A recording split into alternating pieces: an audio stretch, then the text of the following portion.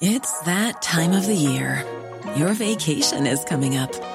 You can already hear the beach waves, feel the warm breeze, relax, and think about work. You really, really want it all to work out while you're away. Monday.com gives you and the team that peace of mind.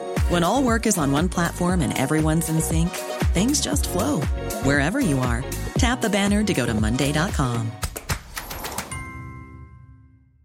Quality sleep is essential. That's why the Sleep Number Smart Bed is designed for your ever-evolving sleep needs. Need a bed that's firmer or softer on either side? Helps you sleep at a comfortable temperature? Sleep Number Smart Beds let you individualize your comfort, so you sleep better together. J.D. Power ranks Sleep Number number 1 in customer satisfaction with mattresses purchased in-store. And now, save 50% on the Sleep Number Limited Edition Smart Bed for a limited time. For J.D. Power 2023 award information, visit jdpower.com/awards. Only at a Sleep Number store or sleepnumber.com.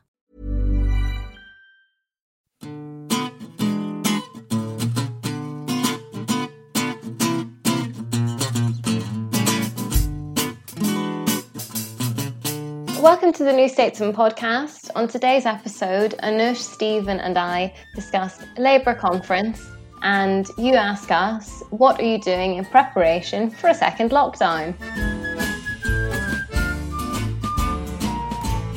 So happy Labour conference, all. Labour Connected, the virtual Labour conference, started with some fringe events on Saturday and continued in earnest yesterday and Monday, the day of recording, and it will conclude tomorrow with the leader's keynote speech, Keir Starmer. And we've all been on panels and chairing panels and watching the speeches and so on.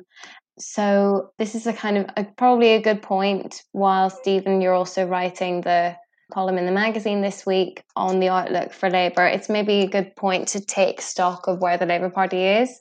If we start with you, Stephen, it's sort of silly to ask what the mood is of a virtual conference. What do you think is the key message that this conference is trying to send? The key message that this conference is trying to send is basically the same message that the Labour Party under Keir Starmer has been trying to send pretty consistently, which is, we wouldn't do anything bad. We love the country. We're competent. We're quite safe. And so I feel like I said that in a much more kind of acidic way than I necessarily was aiming for. I think one of the things I'm finding really impressive about this conference is, one, they actually managed to simulate exactly my same kind of feeling of being like slightly rushed, slightly cranky and having too much coffee. And it is actually a really impressive bit of work, considering that like the room that they did the speeches from is literally an office, it's like literally it's just office space within their HQ. But yeah, I think basically their message is, and you wrote a very good piece on this today about both what they're trying to do and also some of the potential risks of it with Annalise Dodds' speech, is basically they're trying to be like Labour now in a new non-threatening colour. Anush, what have your impressions been? I think we can go into more detail of the exact contents of their speeches and the potential pitfalls and so on after. But what has your impression been of it so far from your chairing and observations? I think I've had a sort of similar impression of it as Stephen has. You know, they've almost ramped up the level of, this is how we're going to frame Labour economic policy to try and appeal to as many people in the public as possible. You know, it's almost more obvious what they're doing now, particularly from Annalise Dodds' speech that you wrote up very well today. I know I'm obsessed with this topic, but there's so much work going on out there in the sort of think tanky charity world, particularly those who concentrate on inequality and poverty and tax justice and those kind of issues, to try and work out how you make these messages that are always so popular in the abstract with the public actually chime with voters in a way that will mean that they might vote in a way to try and make the country a more equal place, or try and make tax fairer, or try and reduce poverty. And I thought what was really interesting in Annalise Dodds' speech was that she spoke about public spending in the context of waste.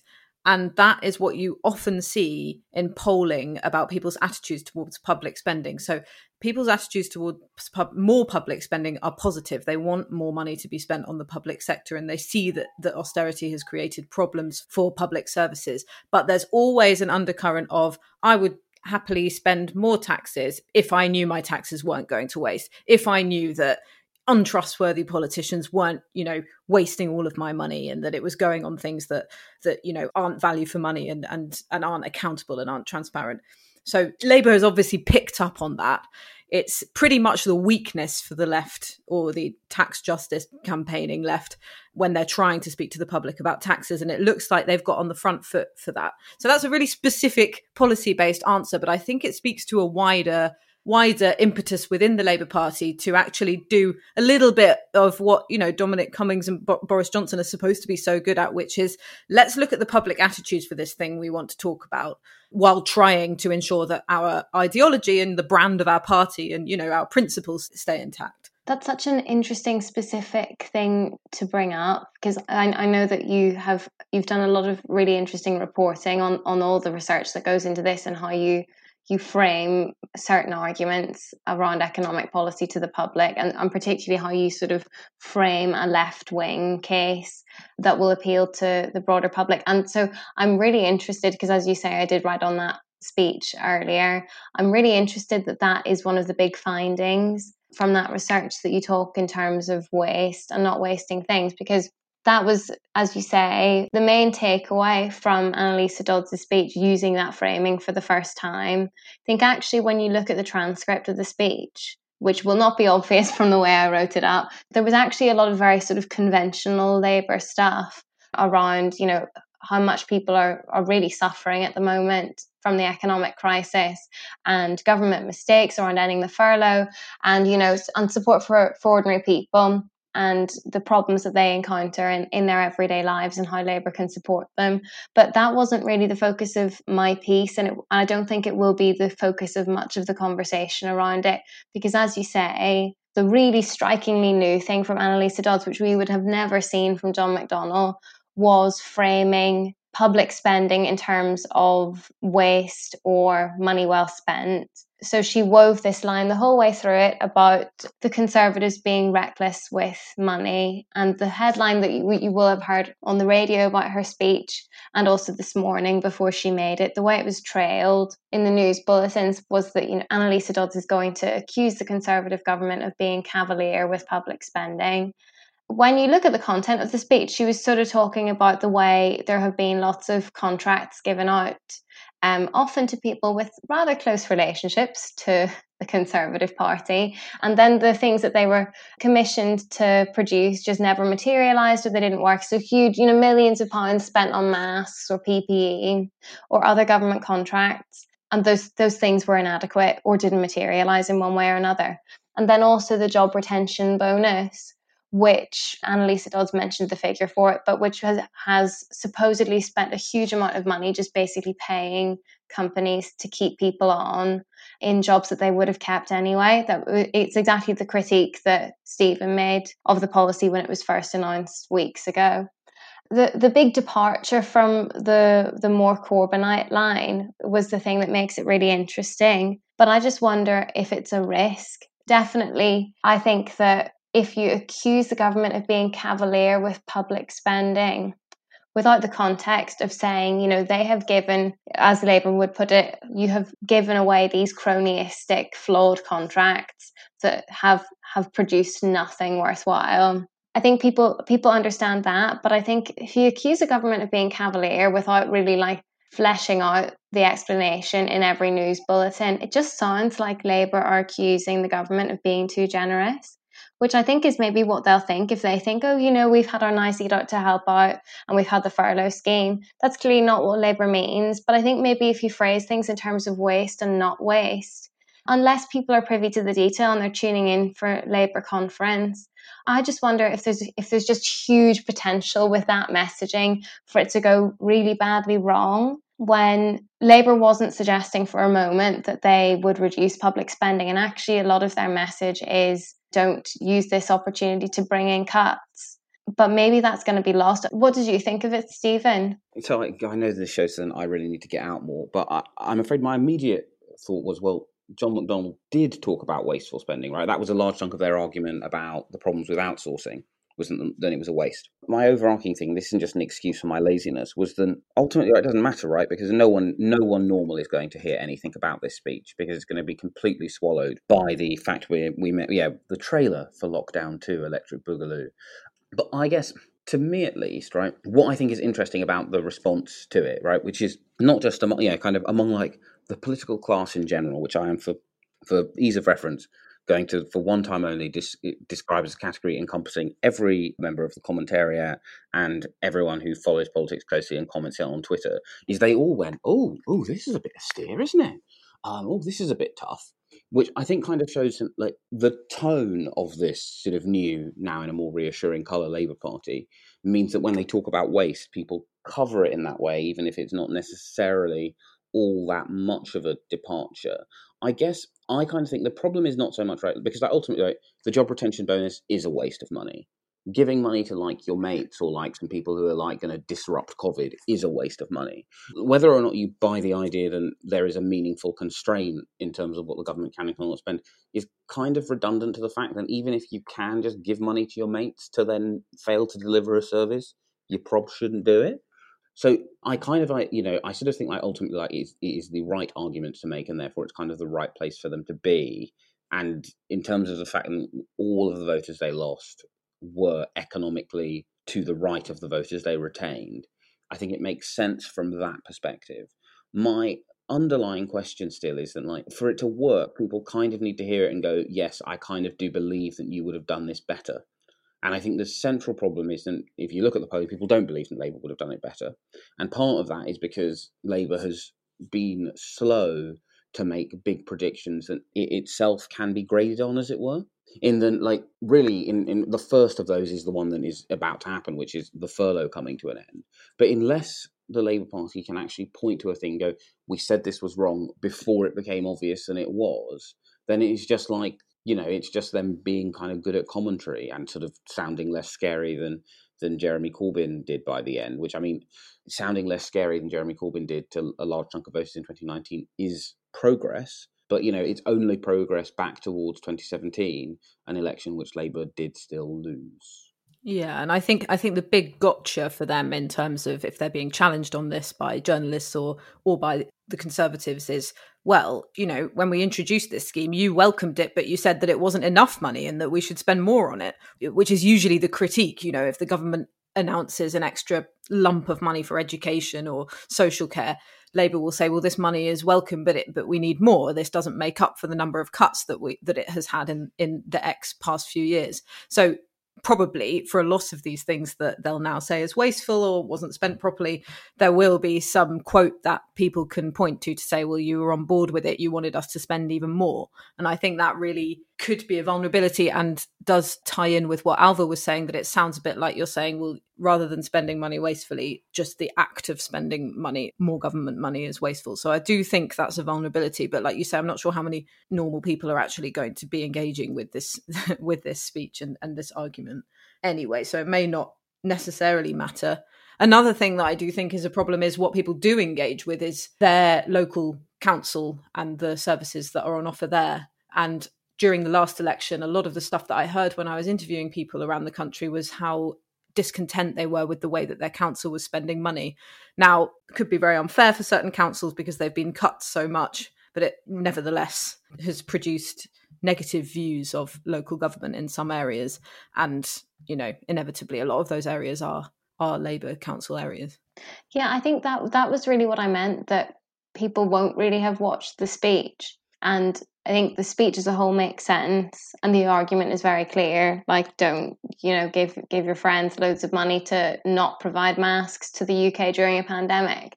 But that potentially that top line, the Labour Party is accusing the government of being cavalier with the public purse, without the explanation, has major potential to be misread. And I think, people do listen to the news bulletins, even if they don't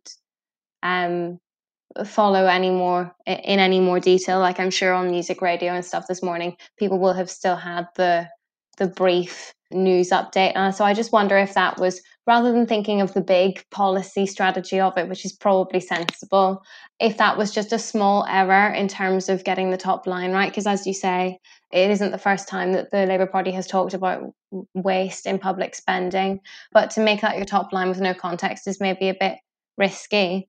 But I was going to ask a genuine open question to both of you. Is this a problem of a lack of policy, in that there's the separate thing about how late they are to call certain things, that if they had been, calling for the furlough scheme to be extended right from the start, they would seem like more on the front foot. But there has been some chat about when Labour will put forward any new policies and whether they should be. Is it reasonable to expect Labour under a new leader to be putting forward detailed policies at this point? Like, should they be? Would that help? Stephen, what do you think? No, policy doesn't matter. That's a slightly glib answer. In that, ultimately, policy matters in opposition because of the broad story it tells about your overarching values, as it were, right? So policy would help in terms of if there's a values message they want to send and they're not currently sending. But I mean, as we've seen from the way that a large chunk of people have on both left and right, you see it with occasionally when people on the right would talk about how Jeremy Corbyn was obsessed with culture wars and and all of that kind of stuff. It's like, yes, that's what I think about when I think of the man who famously got in hot water for talking about people who choose to be gay. Really, he was obsessed with culture wars, but because his tone. Yeah, it's one of those things where it's really easy to forget that for the average person, politics really is more of a vibe. So policy announcements in opposition, because ultimately when you get there and you suddenly realise, oh, this is actually more complex, or oh, it turns out the work that one think tank did for us was slightly impressionistic, so we're going to do the same thing but achieve it in a slightly different way. It doesn't matter from that perspective, but it does matter in terms of basically the general vibe that the Labour Party has. And I think what we're seeing in terms of some of the reaction to this conference, both within and without the party, is basically the success of the kind of Keir Starmer, I wouldn't do everything bad, I'm very solid introduction to himself to voters, is that he can announce something fairly radical, right? So the furlough thing will be, right? Labour's position is literally that it would indefinitely extend this until such a point as this ends, right? Which I think is actually very sensible, but ultimately, right, if Ed Miliband had proposed that in 2015, right, the BBC were doing its whole but how will it be funded? And ditto, if Corbyn had done it, everyone would be like, oh, there goes Jeremy Corbyn with his plan for 1,000 years of communism. The flip side of that is he announces these things, and a large chunk of the political commentary to his left kind of goes, oh, there goes conservative old Keir again. So I kind of think that policy can fix that problem if you basically broadly, right? If you do something say, hey guys, I'm going to nationalize broadband, then a large chunk of your policy program gets seen through that lens. But absent of going, hey guys, I'm going to nationalize broadband, or some policy of equivalent wow factor, which is only kind of cursorily in the control of the political party in question, broadband, for example, probably only mattered as much as it did because the BBC opted to push notification it. So yeah, I guess that's a long, weird way of saying I think it both is and isn't about what policies they announce. It just does all come back down to the smell that the Labour Party is choosing to give off, which is a kind of it's that Simpsons episode where where Lisa reads her non-threatening boys magazine. That is Labour's deliberate tactic, is to be non-threatening boys. I would agree with all of that in more normal times. But I think in this case, you can tell from the way that Boris Johnson has certain things that he likes to aim at the Labour Party, particularly during PMQs. So the sort of Captain Hindsight label and the carping from the sidelines. I think he said something like that when he was up against Angela Rayner. Well, that was last week. God, time in COVID. But yes, when he says things like that, I think that there is a reason for it. And it chimes with a lot of the conversations that I had, particularly earlier on during the crisis, with care workers and others who felt, extremely aggrieved by the situation that they were in and scared and wanted to tell me their story and about the policy failures that they were suffering. But something they would always say would be, I can't really blame anyone in particular because no one saw this coming. We've never had to make plans for this kind of thing before. It's really hard to it's really hard to counter what's going on. It's really hard to come up with laws that work to try and get us through this. And so I imagine that a Labour Party that has a lot of criticism for the way that the government has been doing things, rightly, and a lot of scrutiny, which I think they've been very good at, but for them only to be doing that without looking like they're coming up with their own solutions. And of course, they do have their own they do have their own sort of policy preference in terms of the furlough scheme, like you explained, Stephen. But to look like they don't have any of their own answers, I think could be a problem for a public that, obviously the polling shows that the attitudes towards the government's coronavirus response are dipping and becoming more negative. But there is still a bit of forgiveness for how unprecedented the situation is. And there is not that much forgiveness for people who complain without offering anything up in return. It's a bit like the way that, the public don't really like journalists very much. It's because we're always criticising but never coming up with our own solutions. If you've been enjoying our podcast and want to find out more about what we think, and some of our colleagues too, then why not subscribe to The New Statesman? You can get 12 weeks for £12. Go to newstatesman.com/subscribe 12.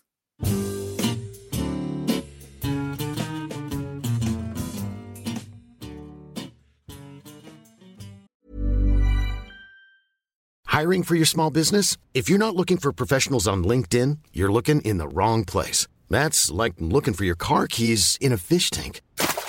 LinkedIn helps you hire professionals you can't find anywhere else, even those who aren't actively searching for a new job but might be open to the perfect role. In a given month, over 70% of LinkedIn users don't even visit other leading job sites. So start looking in the right place. With LinkedIn, you can hire professionals like a professional. Post your free job on linkedin.com/people today.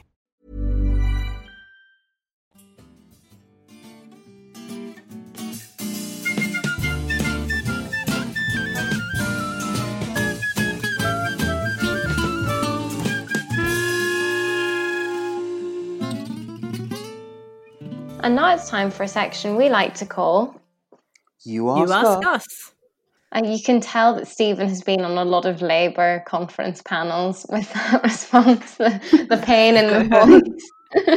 This is a question from Alex. We're doing something a bit more lighthearted as we head into potentially quite a grim few months. Alex asks, what are you making sure that you have not done before a potential second lockdown? Anush, what are your plans for lockdown, la nouvelle vague? So after the measures kind of loosened a bit, I did my bit for stimulating the economy. I ate out to help out quite a few times. I saw friends, I saw family. I did far more socializing and fun things than I had done in a while. Now that that's all wrapping up, I've realized that I have neglected my garden in that time. So I think I'm going to try and lay the groundwork for getting the garden back into the shape that I had it during the peak of the virus back in April, which was, very bountiful. Unfortunately, my sweet peas and my French beans have died. So I'm going to try and revive them and maybe plant some things that actually work over autumn or winter. So if any listeners know of what I can plant that might survive, let me know. But I've got more than one olive, so that hasn't been entirely neglected. I've actually got quite a few now. And figs too. So that's what I'm going to be going back to doing if we are limited in the way that we expect we are going to be. Stephen, what about you?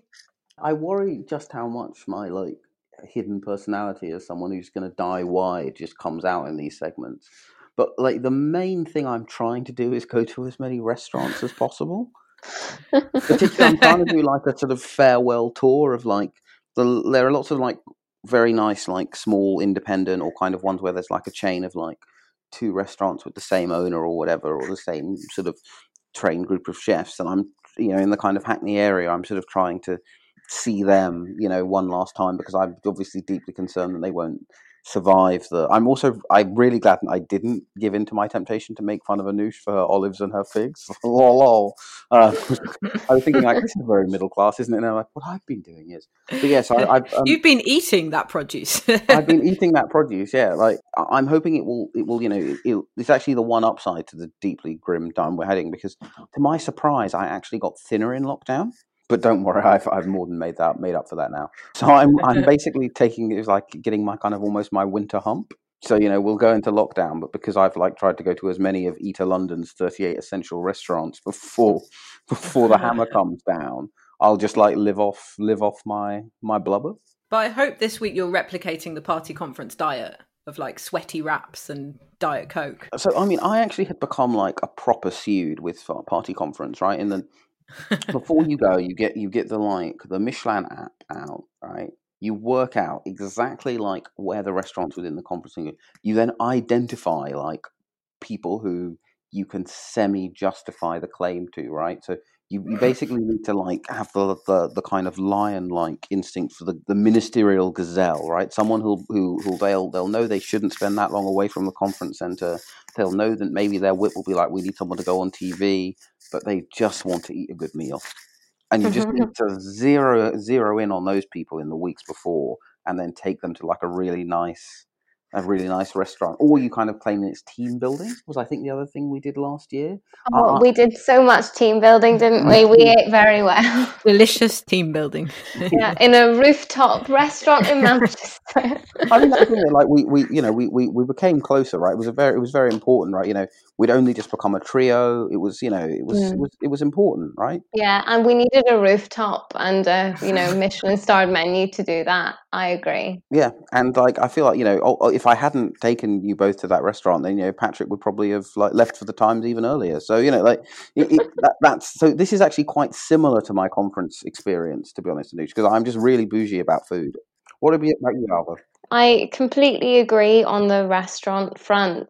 I haven't been, reading off any lists, but before the last lockdown, as we've talked about a lot on this podcast, people voluntarily were locking down about a full week before the measures really came in. And if you cast your mind back, there was a week where we were encouraged to stay at home before Boris Johnson brought in formal lockdown measures. So without remembering the timing exactly, I think after a week of voluntary working from home and basically self-imposed lockdown, I thought the whole thing was so scary that my boyfriend and I decided on the Saturday, after a week of waiting for, the destruction of humanity, that we should go to Padella, which is this really nice pasta restaurant in London. It has a few branches and it always has a very, very long queue because it's really, really good, homemade, amazing. And we decided that, given that we were on the verge of the apocalypse, there would maybe be no queue at Padella. And we were right, there wasn't. So we went to Padella for pre-lockdown pasta. And on our way, we went to a bookshop nearby and I bought loads of good books to sort of cheer myself up, expecting to be, hunkered down for ages as I was. So I feel like I might try to replicate that and go for pasta and go to a bookshop. But I think actually my lockdown preparedness has been more comprehensive than anyone's really, because I have moved flat in preparation for round 2. I'm kind of joking, but also kind of not, in that I have moved flat and I've moved south of the river in London, and I now live opposite a park and I no longer live effectively above a motorway. So I'm really ready for round 2, being on a balcony that, won't see me inhaling toxic fumes. It's going to be great. You've been listening to the New Statesman podcast with me, Alva Ray, my colleagues Anoush Shakelian and Stephen Bush. We're produced by Nick Hilton, and our music is Devil with the Devil, licensed under Creative Commons. Thank you for listening.